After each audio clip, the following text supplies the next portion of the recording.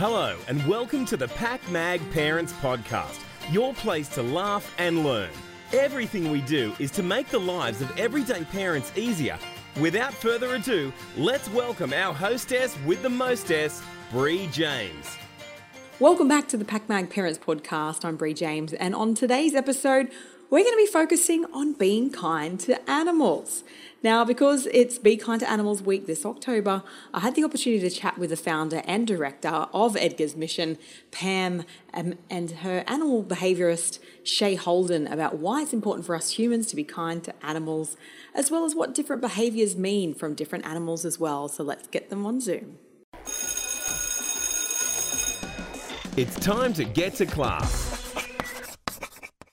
So tell me, Shay, what animals have you worked with as an animal trainer and management professional? Well, I've been really fortunate over the years. I started off my career, I studied in America and did the exotic animal training and management program and got an associate science degree in exotic animal training and management, and I specialised in wildlife education. So that opened up a lot of doors for me, and I have worked with bears, a number of different bear species like polar bears, Asiatic black bears, sun bears, brown bears. I've worked with big cats, a number of different big cats, and elephants. I've worked with marine mammals, pigs and dogs. I mean, I've been really fortunate over the years, and it's been such a journey for me. So you must have experienced lots of different things working with such a range of animals. Can you tell me what working with so many different animals has taught you? Because obviously, they're like little humans in a way. They've got their own personality, and tell me more about what it's taught you working with such amazing animals. Well, the one thing really that, because I worked with such a vast, array of different animal species, and they're all really different. So working, with an elephant and then with a bear or a bird. So even though they're all very, very different animals, one of the things that it has taught me over the years is that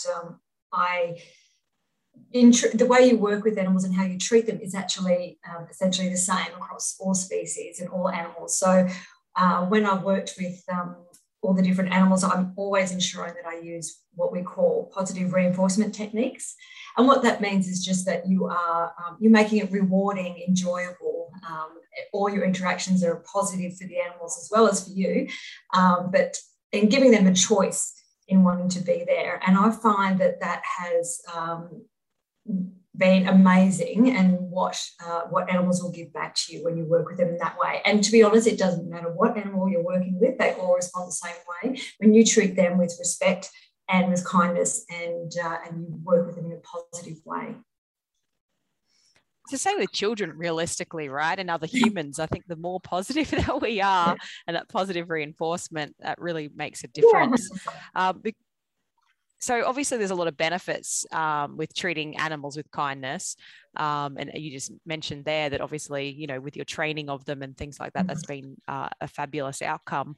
But what other benefits are there in us treating animals with kindness? Well, there's always a number of benefits, and one of the biggest things for me, having worked with big animals like elephants and big cats and so forth, is that I find that when you're working with animals and treating them with respect and kindness, is that you will build up a really strong bond with them and a rapport, and you'll be able to work with them a lot more reliably, and they will want to be there. They will always, no matter what if you invest in treating an animal well and being very reliable and positive with them, they will give you tenfold back what you invest with them. And I'll actually give you a quick story with an elephant that I worked with that had previously had some negatives in his life, and I was teaching him a number of new, what we call husbandry behaviours, which is basically teaching him to present certain parts of his body so I can look after him properly, like trim his feet, his nails, and maybe take blood, just like we need to for our health and well-being over the years. I have to take blood. And I was teaching him a new behaviour, and he did. So he had like a light bulb moment, because we're working on a lot of body language here too with these animals. So he realised something that I wanted, and I was so excited, and I wanted to give him what we call a jackpot. So I gave him all of his, it's a lot of food rewards. I gave him all of his food rewards in a big jackpot, and it was surrounding him.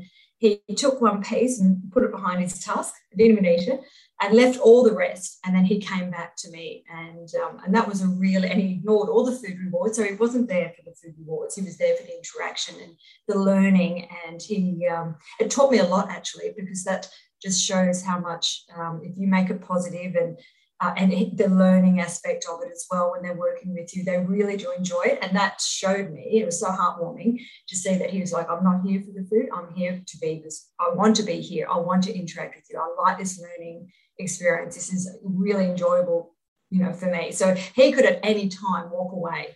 So, and he didn't, he chose to be there. And that's just an example of how you treat animals is what they will give back to you. Have you had any other experiences of animals treating you with kindness? Because honestly, I wanted to be a vet. I love animals. And, I think, there's some extraordinary interactions that I've had over my lifetime, but I've never been as close as you have been to so many amazing animals. So can you share any other amazing acts of kindness that you've experienced from other animals? I could probably go on and tell you hundreds of stories, but animals are always showing us kindness. And you think about it too, where they're trusting us. So they're giving us part of themselves every time we work with them. And I just find that even like if there's when people are working with pets even, or dogs that they may not know, animals give you signs and signals all the time. They're trying to communicate with us all the time. So even them, they let us know when they're enjoying something. They'll even let us know if they're a little bit uncomfortable, and they will always come back to us. They're very loyal, and I'm finding that over the years that the fact that they're even they're trying to communicate with us all the time and letting us know how they feel about certain things. So that could be whether they're a little bit apprehensive about something, or whether they're really enjoying it or happy about something, and they let you know. And they're always, when you hear about where there's been some, it's us, the humans, that make the mistakes. So when there's accidents and things that happen out there, that is our fault. Animals are always trying to give us warnings to say, hey, I'm not quite comfortable about this. So it's whether we can understand that and be respectful of it. But I can tell you a story with a dog, actually, myself, that I rescued from the pound when I was in Queensland many years ago. And she was a fabulous, fabulous dog. And after, so I had her for about 1 week. After that, she was in a movie, did a movie cameo with Olivia Newton-John many years ago. And then a few months after that, she went on to do, over the course of her life, 20 TV commercials. And something that she thoroughly enjoyed. She was a dog, an unwanted dog, but she really thrived on the interaction and meeting all these people. She got to travel throughout Queensland. And those commercials that we did over the years helped fund my trips over to China, where I was able to help with rescue bears from the bear bile farming industry. So that is a gift that my dog Tally had given me. So if it wasn't for her, I probably wouldn't have been able to start that journey in going to do rescue work in some of these countries that really, really need some help. And it was through the work that she was doing with me that allowed me to do that. And really, I owe my career to Tally, my dog. So, yeah. Oh, that's beautiful. So, have you got any tips or advice, I guess, for parents listening that either one, their child wants to be, a trainer or work in a zoo one day, or two, they need to train their own pet and might need some help and tips on how to get the best out of their pet? Well, the one thing I would say is to, there's a lot of different programs out there where you can learn about animals. And I teach some Cert 3 classes myself with zookeepers across Australia. And I do a lot of workshops overseas and teach keepers or people who are working with animals how to work with them, using positive reinforcement and building rapport with animals, which is the number one thing before you even think about, I want to do all this stuff with animals, is building that trust and rapport is fundamental with working with animals. And there's so much you can do. It's learning, I guess, what your passion is, what you'd like to do, how would you like to give back. I found in my career, I started off working with, in the film and TV industry and with zoos and wildlife parks. And then I geared my career towards rescue and rehab work because I really wanted to give back to the animals. And even you think that you may not be able to do, just one person doing one thing may not, do a tremendous amount, but it really is. You can actually make a tremendous difference to that one animal that you work with. So I would just say to look at all the different programs that are out there, to always think about animals, put yourself in their shoes, in the animal's shoes, and then they'll give you a really good understanding of how they're feeling. So if you think, why is the animal not, or why is the dog not responding the way I want them to, then we'll put yourself in their shoes and just think, look around you, what's happening in the environment. So it's just building, I guess, more awareness of how animals feel. There's plenty of things that we're actually doing too in this week ahead with the Be Kind to Animals week. So I would definitely encourage people to have a look at some of the programs and charities out there like Animals Australia and of course Edgar's Pam at Edgar's Mission, and have a look at the if you join up with the make a pledge for the Be Kind to Animals week, there's about 21 tips that you've got in the kit that comes out, and little things that you can do to help animals just in your everyday. So but I hope there are a lot more animal professionals in the making out there, and I've inspired a couple of people today, hopefully. Yeah, absolutely. Absolutely. Now, I'm going to get Pam on to talk about those 21 tips for kindness that you mentioned then, Shay. But thank you so much for inspiring the future zookeepers and future trainers, and for people in general to, I guess, treat animals more with kindness. But let's talk about those 21 steps to kindness. Can you tell me a little bit more, Pam, about those? 21 Steps to Kindness, actually, it's a really, really fun activity to get. This little kindness kit that's got all the steps there, that's online, and we can also send them out to people. And it just starts from ditching plastic, which is a really, really important one, because we often think about when it's kindness actually physically doing something and interacting with an animal, but there are so many other ways. For example, plastic is an enormous problem in our society. It's entering our waterways, it's actually being consumed by animals, and it's actually harming them. So by simply not using plastic or making sure that you dispose of it properly, that's a really easy way that we can help animals. Sharing posts on social media that even just pictures of animals is just really endearing them. The more we see animals, the more that we're curious about them, we'll be kind to them and learn about who they really are. Leaving water out for wildlife, and here in Australia we're just about to enter our hottest part of the year, and our birds are really struggling, and just leaving water out for them to have a drink, and even our little insects. So that's really a lovely fun thing to do. There's lots of petitions that go around, and really using your voice to speak up for animals who people often refer to animals as being voices, but they're not. They're speaking to us all the time, and if you can't hear them, listen with your heart. But using your voice to make sure that their voices are really heard. Signing petitions is a great way, letting your politicians and decision makers to know that animals count. Saying no to entertainment that exploits animals. The years ago that we didn't think about, we'd go to some places and facilities, even rodeos, that, doing terrible things to animals. We didn't think about what the animal was getting out of it. So encouraging people to think about those things. To reporting animal abuse. If you see cruelty, speak up. You may be the only person who is a lifeline for that animal having a better life. So really, really do that. Donating to charities. It mightn't be financially, it might be volunteering. That's a great way we can help. And enrichment, making sure your animals in your care have fun things to do. We go off in our life and we do all sorts of things during the day, and sometimes they're at home with so few things to do. And one of the really, really cool things that I find, there's so many things out there that we can, toys and activities we can buy for our pets, and we're getting them for our farmed animal friends as well. And they're really, really enjoying them. Libraries. If you're like me, you love books. Be well read. Go to the library, get some books out, share them with family and friends. That's a great way to learn more about them. And even just things like having, rescue kits in your car. We travel around in country Victoria, having a spray paint, a can of red paint. If we come across wildlife, we can move them to the side of the road. We might have blankets to cover injured animals till someone can get there to help, or cover those animals to ferry them to vets and clinics, to people who can help them. Thinking about what you're eating is a really, really huge statement about being kind to animals. We can shop kind.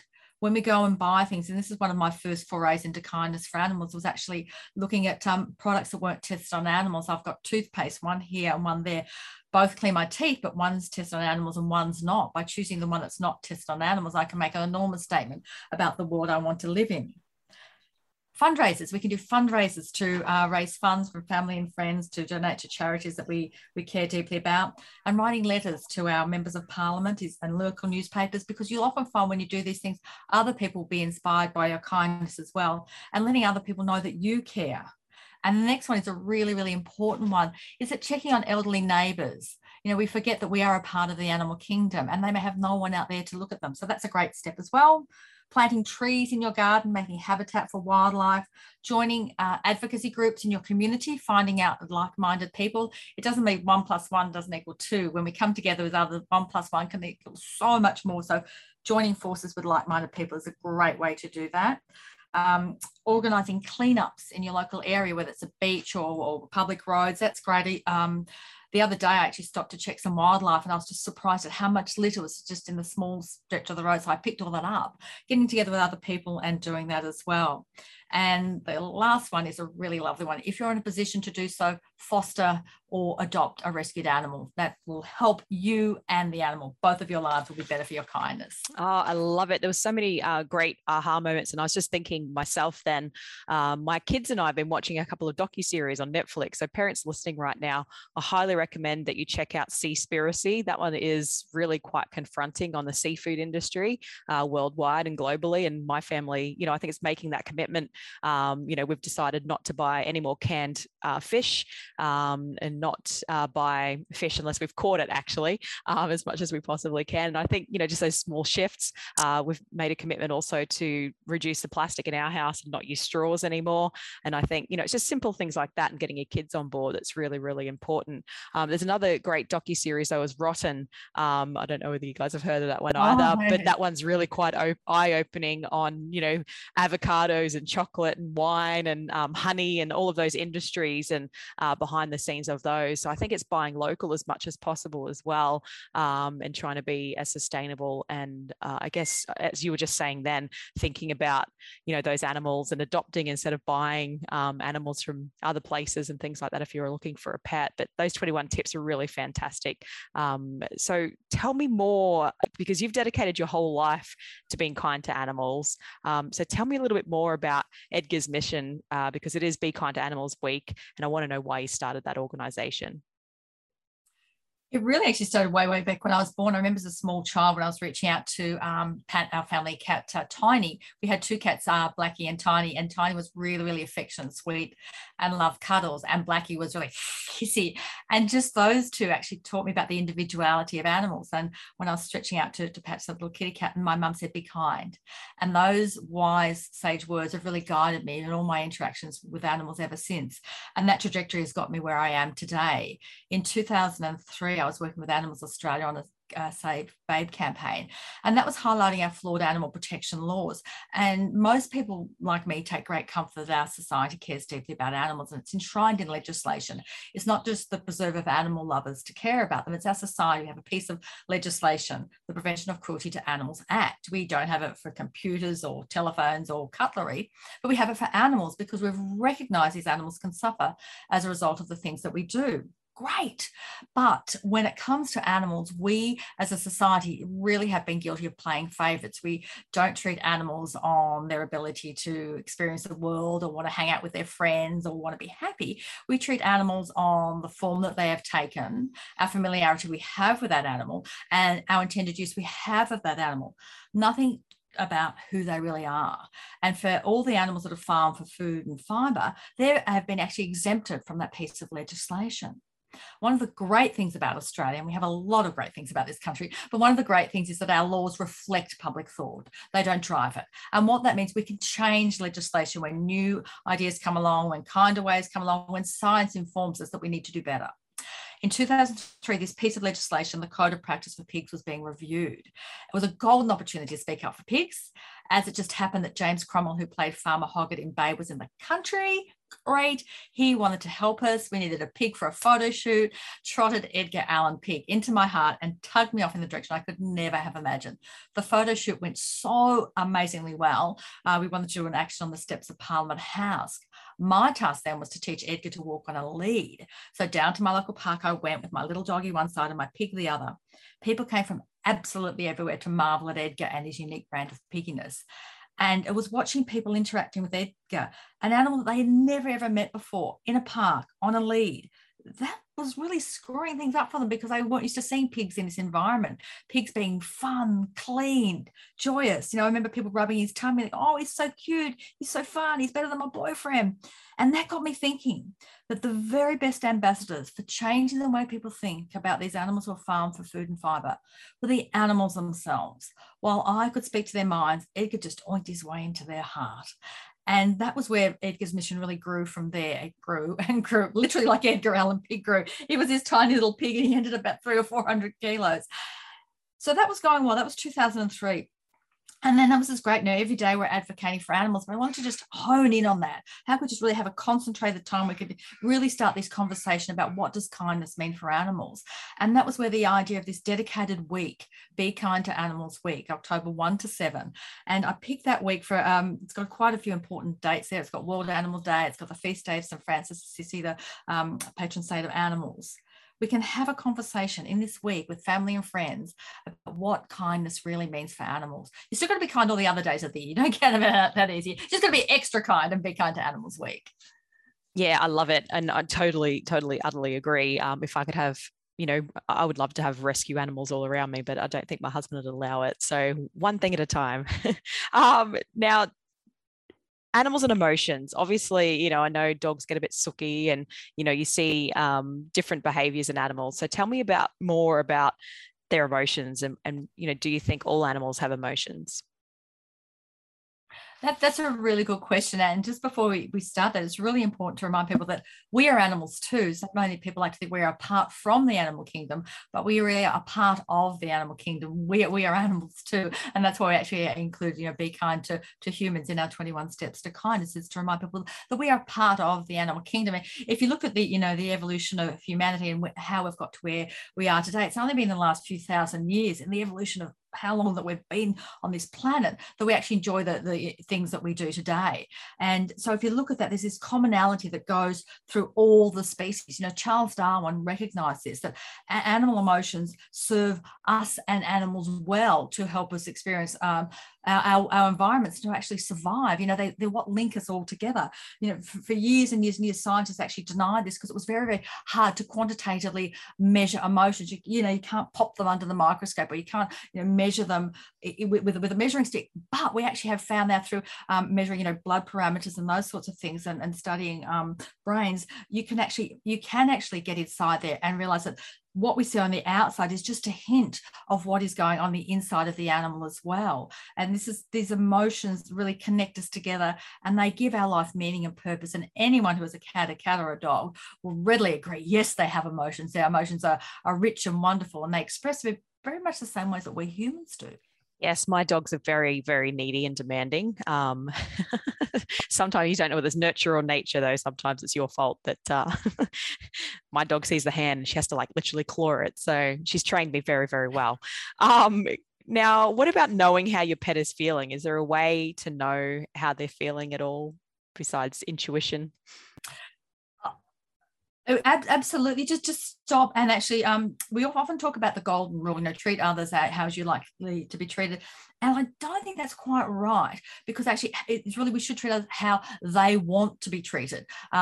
Take me, for example. I love chocolate. Now, if you went and shoved chocolate into all the animals' mouths, they'd run for a mile. But if you do it to me, you'd be damn awesome. So it's actually thinking about what they want in the world and how they experience this. Fear. We see fear in animals. Fear is self-preservation base. If an animal cowers from you, we cower, we shrink down, and we do that for good reasons, because we need to shut down those extra things that we don't need to be doing in our life. And so we shut down as a matter of self-preservation. So if an animal is cowering from you, it's telling them they're fearful. If they're coming towards you, they're telling them they're curious. They're opening a dialogue of conversation with you.